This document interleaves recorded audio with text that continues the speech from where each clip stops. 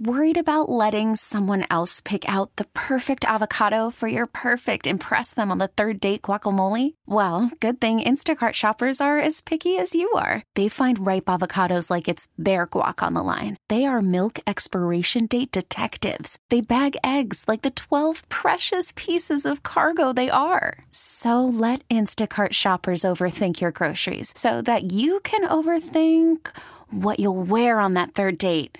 Download the Instacart app to get free delivery on your first 3 orders while supplies last. Minimum $10 per order. Additional terms apply.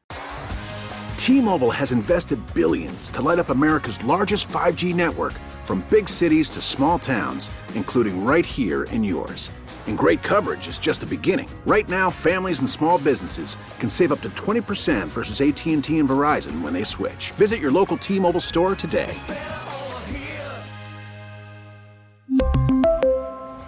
Plan savings with 3 lines of T-Mobile Essentials versus comparable available plans. Plan features and taxes and fees may vary. Thanks for tuning in to Let's Talk Portland, Entercom Radio Portland's weekly public affairs program. I'm Gary Bloxam, with information this time on how you can help out people affected and devastated by the wildfires this summer. Let's talk about it. On the show this time, I would like to welcome Ken Brown with the Hope Project and Kristen Lincoln from Living Room Realty. Hey guys, welcome to Let's Talk Portland. Thanks for having us. Thank you. Thanks for having us, Gary. Sure. Well, Ken, let's get started with you and have you explain to us what the Hope Project is. The Hope Project is a nonprofit based here out of Eugene.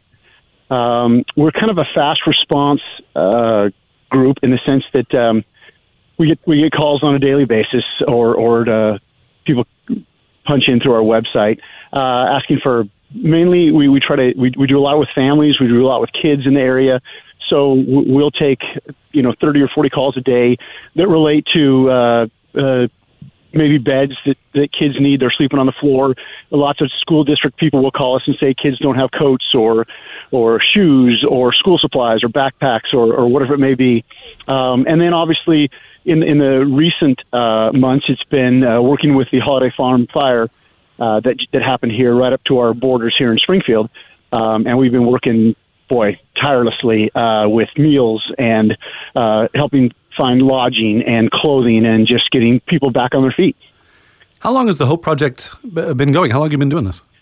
About 10 years. About 10 years ago, some businessmen came to me and said, "Hey, Ken, we just feel like we'd really like to help our community and help kids and help families. We don't really want to make it public who we are.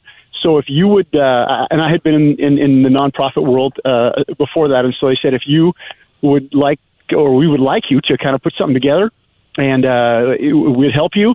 We'll provide funding and get our friends and people together, and we just want to keep finding projects that we can do that maybe people that fall through the cracks aren't getting some aid that they might get from the state or the city, and we want to find projects and just go for it." So that's kind of where the roots came from. Sounds like you have some angels hanging out with you. I have some good guys. I have some good people, and the community is a great community, and so yeah, my job is fun. Do you have any idea how many people you've helped out over the years? Oh, man.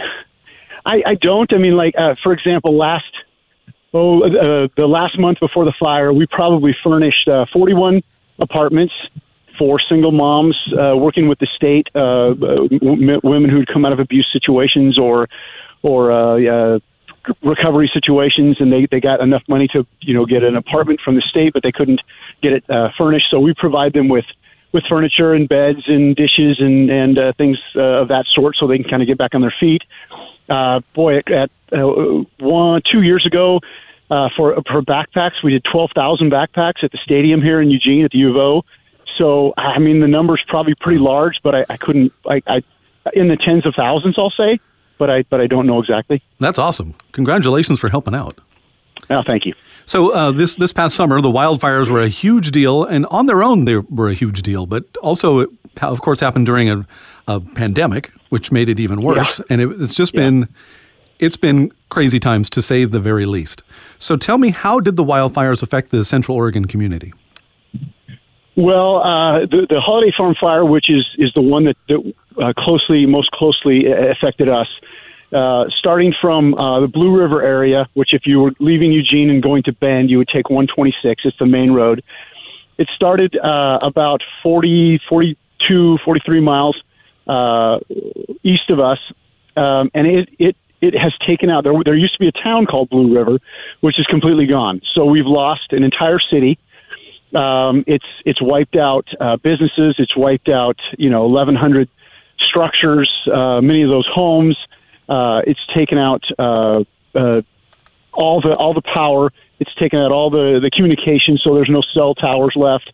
So I mean, it's pretty much put it at a standstill. And you've got problems when it rains now. You've lost all the foliage and the trees, and so we've had landslides already with just a small amount of rain we've had. The river's full of it's one of the most traveled as far as guides for fishing and whitewater rafting, and it's just unpassable in some areas. And so it's really affected every area of, obviously, people who have lost their homes, but businesses who are now gone, people's summer homes who are gone, and tourism, which has just taken a huge pounding in that area, which all those people, many of those people, I'll say, really fed on.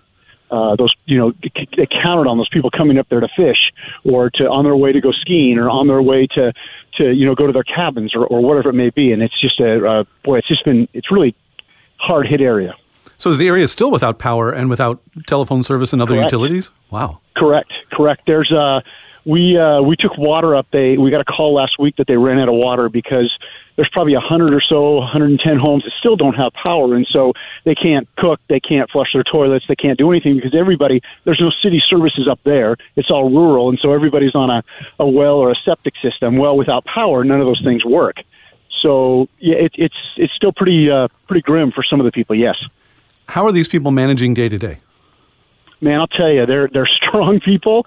They got a great community. They're getting great help from a lot of resources. I mean, obviously we're one, but there's other people up there that are, providing some services too, but they're just kind of grinding it out. I mean, you've got people living in motorhomes back on, just plots of land with nothing left. You've got people living in tents.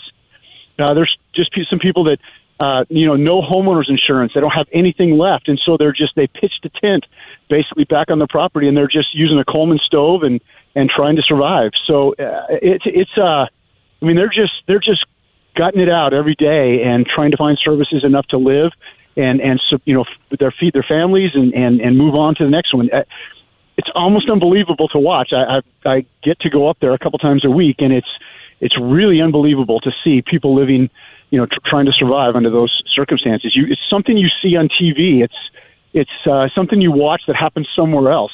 And all of a sudden, it's kind of our 9/11, or, put your stamp on it. It's our hurricane. It's whatever you think you've seen somewhere else. It's happened right here on our doorstep. My goodness, that's tough to hear. Yeah, but it's reality. It's rough to watch. Yeah. We are talking today with Ken Brown of the Hope Project, and also with us today is Kristen Lincoln from Living Room Realty.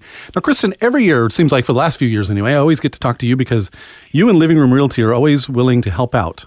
And this year, you're helping out the Hope Project. We are, and we're always so grateful for your help in getting the message out. As you know, in the past, we've always run a really robust, successful, brand new coat drive with a partner here in town. And this year, it just didn't feel like the right move. There obviously, pandemic, fires, all these kind of big, heavy things happening, and so we kind of set about searching for something a little bit different that felt more relevant. And I came upon the Hope Project, and I was so impressed with the way that, donations and money flows through directly and swiftly to the folks in need, and just the scope of work that they do, from getting a kid a pair of shoes to, when the wildfires ripped through this town, people left at a moment's notice. And the Hope Project, in less than 24 hours, had food carts at hotels, motels, campsites to feed not only the displaced folks, but also people who are working to fight the for them as a great partner for for, our giving project this fall to help them do their amazing work. And what amazing work it is, man. And sounds like it's tireless and ongoing for sure. Ongoing. And that's when I, first called and I spoke with Ken about, kind of what they were doing, excuse me, and how they were helping. One of the things that he said to me that really struck me is like, this isn't going to be over by Thanksgiving or Christmas. This is a long haul, and we're going to need supplies and help for a good duration. And, whatever we can do to help put a dent in their needs, we're so excited to do. These fires were really devastating in one of the most beautiful areas of Oregon. So a lot of us here in the Portland metro area travel that way. We go to Bend, we go to Central Oregon, we go to Southern Oregon. How can we help out? Well, right now, that's what I asked Ken, because the need is so great, right? It could be overwhelming. They need everything. These folks literally lost everything that they had. So we tried to kind of boil it down to where are they at in the process and what's the most immediate need. And something as simple that maybe we all take for granted we have laying around in our shed is shovels. Shovels, flathead, round head, metal rakes, garden hoses for cleaning up, work gloves to protect their hands. In order to rebuild, a cleanup is going to have to happen. And they need literally thousands of tools. These tools are put to hard work. They're going to break. They're going to get worn out. The homeowners there don't have their own tools because they all burn up. So something as simple as a shovel is going to do a lot of work for someone who needs it. Yeah, you say they need everything, but, honestly, I wouldn't have thought a shovel would be the first thing that they would need. I would think clothes, maybe, food, shelter. But you're right. Tools are super important right now. Yeah, really, really impactful. And I was thinking about just the journey of one shovel, say. Somebody gets inspired by this project and goes out and shops, or maybe they have a sturdy used shovel in their, shed or garage, and they give it to me, and we have this moment of gratitude in their gifting of this tool, and then I get to give it to Ken, and then we have this moment of gratitude and gifting, and then he gets to empower, volunteers and the homeowners by giving them what they need. It's just kind of the journey of joy, if you will, that one simple shovel can have. Where, how, and when can people locally make a donation?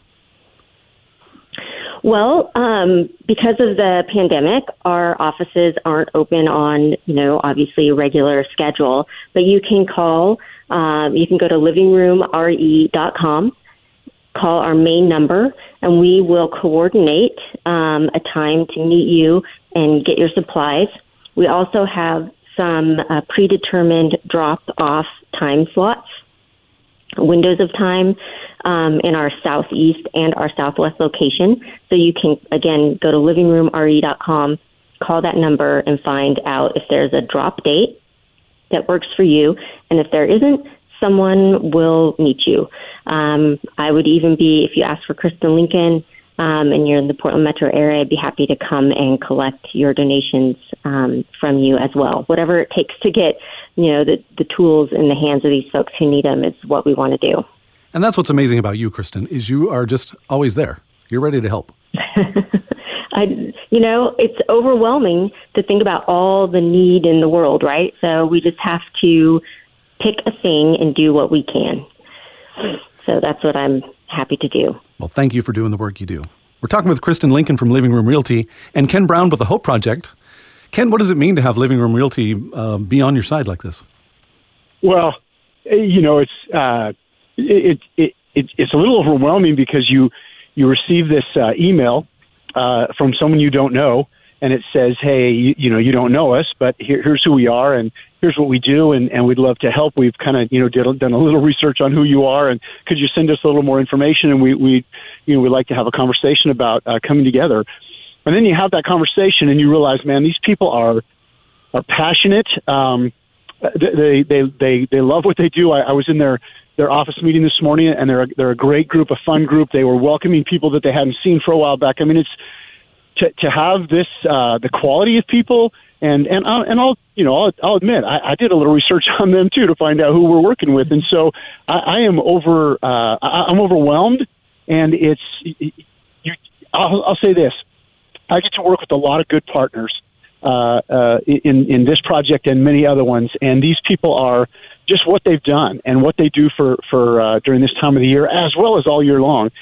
I don't know that I have a whole bunch of words to say except, that they're great, and it means the world, because I know what it means to the people on the end of the line to get a new shovel or a rake. I mean, you might think, well, we're giving them a shovel, Merry Christmas. No. I mean, this is life-changing because they're starting from zero, and they've got to clean this area out so they can do what they're going to do next, and it's a tool it really will. I mean, I know it sounds maybe silly or cliche-ish, but it will change the lives of people by putting a new shovel or by putting a rake in their hand. Yeah, I wanted to ask, what has the response been from the community that was so affected by the fires? What has their response been to this generosity? Oh, my goodness. I mean, the people are overwhelmed. They're in great need, obviously, but most of the time you'd never know it. They're not up there asking. They're not calling and going, hey, we don't have a house. We need. I mean, they're. It's tough to even give to them. Like I said, they're a tough crowd, and they know they need that. But people have a hard time sometimes accepting. But I think once you step back and look at it, and they understand, hey, we're not there to put our name on a banner or anything. We just want to get you and your family, especially the ones with families. It's just life.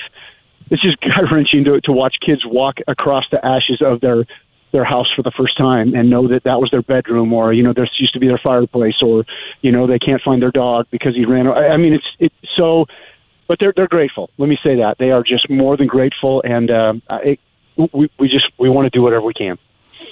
What's the response been from people donating? Are people really giving right now? Oh, my goodness, we are getting so much response. It's great.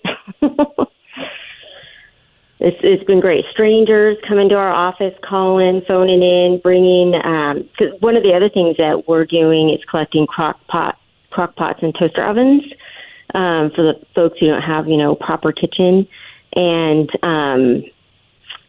a lot that obviously resonated with a lot of people. We're getting a lot of crock pots for you, Ken.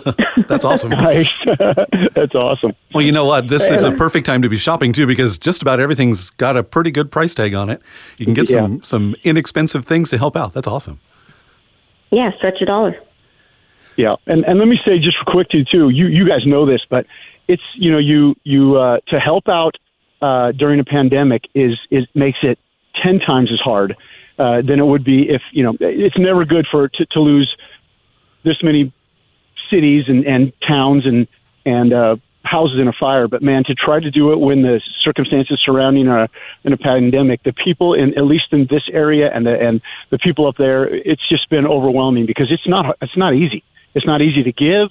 It's not easy to help, to work, to volunteer, and yet people have they've shined in this moment of darkness. Well, Kristen has let us know how people are really showing up. Oh, good. I'm sorry, I interrupted you. Well, Kristen definitely explained to us how people can help out in the Portland metro area. But if folks are listening south of Portland, kind of even down near Springfield and Eugene, how can they help out down there, Ken? They can go to hopeprojecthelps.com and do the same thing. They can request. They can look for the location of our warehouse. They can drop stuff off there. Right now, there's usually someone there almost all the time working. We're doing a big Christmas present thing for some of the kids that live up in that area. We're collecting the tools and getting ready to take up there. So that's the best way. They can call that number that they find on that website, and they can even donate if they choose to say, hey, I can't shop, but I'd love to have some new tools bought. They can go online there, and there's a give button, and they can give there too and help out that way. And money's always a good thing, right? It's never bad. It's never bad. How do you guys distribute all this stuff to the people that need it? We have a great system, and also let me say this.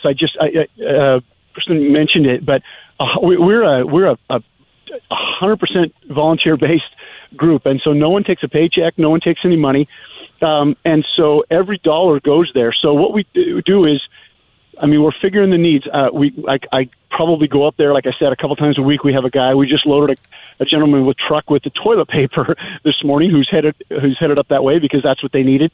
But we get a call or an email from the 2 service centers that we help support up there, and they're just basic needs centers. But we find out what they need, and then I kind of go up and just walk through the town and talk to guys that are working on their houses and find out from local people, where are we in the process? What's going to happen next? What will you guys need next? And that's why when we started this conversation, we knew kind of where they were going to be in the process, and we knew that the tool thing was going to be big and vital starting from now till, months to come. And so if we could get these tools in their hands, based on what we knew the timeline was, it would be good. So we're just kind of, ears to the ground, boots on the ground up there, trying to keep in touch with them. Ken, what are some of the unique challenges facing these people that were affected by the wildfires? Some things maybe people hadn't thought of. The road is the biggest challenge. 126 is a 2-lane road that just really still hasn't been fully operational because you probably have 4 or 5 stops that you get, places you get stopped on the way up there. It's just a small road, but they're still trying to string wire for electricity. There's lots of slide areas because it's a river on one side and it's cliffs on the other. And so when the rains come without the trees being there, you've got stuff sliding in. They're still trying to remove trees. That's a big one. So what used to be a 45-minute drive can turn out to be an hour and a half, 2-hour drive sometimes, depending on where the work is. So getting supplies up there is not always easy. But simple, basic things like electricity and the internet. They just don't have it anymore, and it's just kid with the pandemic. The kids are trying to take school online. They can't, so they all have to meet in a parking lot where they can actually get service. And you'll go up there at a restaurant up there in Blue River, and you'll see all these families sitting in their cars trying to have their kids do homework because it's the only place they can get internet access to do the work. Since they can't go to school. It's simple things that we sometimes don't think of that have been a huge challenge for them. And what about the weather? What's the weather like in the wintertime there? It's going to get cold. The elevation is a little bit above Eugene, so you're not quite you're just at the base of the Cascades. So you're going to get a lot colder weather. You're going to get some snow when we wouldn't get it down here. And when it rains here, it rains colder there. So it's a little different. I'll tell you, it's their average temperature's a lot lower than ours because of the elevation they're at. Boy, it's wintertime too. Yep. Well, let's bring Kristen back in and have her, Kristen, explain to us how people can help out here locally in the Portland metro area. Yeah, if you would like to help these folks, start building back, we are looking for sturdy, can be used or new, round-tipped, flat-tipped shovels, metal garden rakes, hoses. We'd like to have, every family have their own hose. Work gloves. They're going to burn through work gloves like crazy, so we'd love to have lots of gloves for, the folks rebuilding and the volunteers that go out to help. In addition to that, we're wanting to support the folks who are trying to get back to their community. And one of the things that, Ken mentioned, he was at our virtual company meeting today. One of the things that really struck me is that they are building a shed at every home site so they can house these tools permanently there for whoever needs to use them, the homeowner or volunteers if they come up. But and they're buying motorhomes, and they're basically working on getting the community back to their hometown and together, which I thought was really powerful. Is, you've lost your town, and if we can, help you not lose your community at the same time, they can be there to support each other. So, that means maybe being in, a trailer or something that doesn't have a proper kitchen. So we're supporting those efforts by also collecting crock pots, toasters, toaster ovens. We've got a couple skillets, anything that could help, somebody cook and be self-sufficient over the winter. And as you mentioned, we're in a pandemic. It's not like they're going out to eat. Yeah. And, they've just lost everything, so that's not sustainable anyway. So some tools, some cooking stuff, crock pots, toaster ovens would be great. And then if you want to get them in our hands so we can get them to Ken, you just go to livingroomre.com. You can call the number there or email welcome@livingroomre.com and find out how to make an appointment to drop off your donations, how to get your donations picked up from your home, or if there is a pre-scheduled drop date that would work best for you. I'd like to thank both of you for doing the work that you're doing and helping the people out in Blue River in the Holiday Farm Fire. That you're doing amazing work. Thank you. It's our pleasure.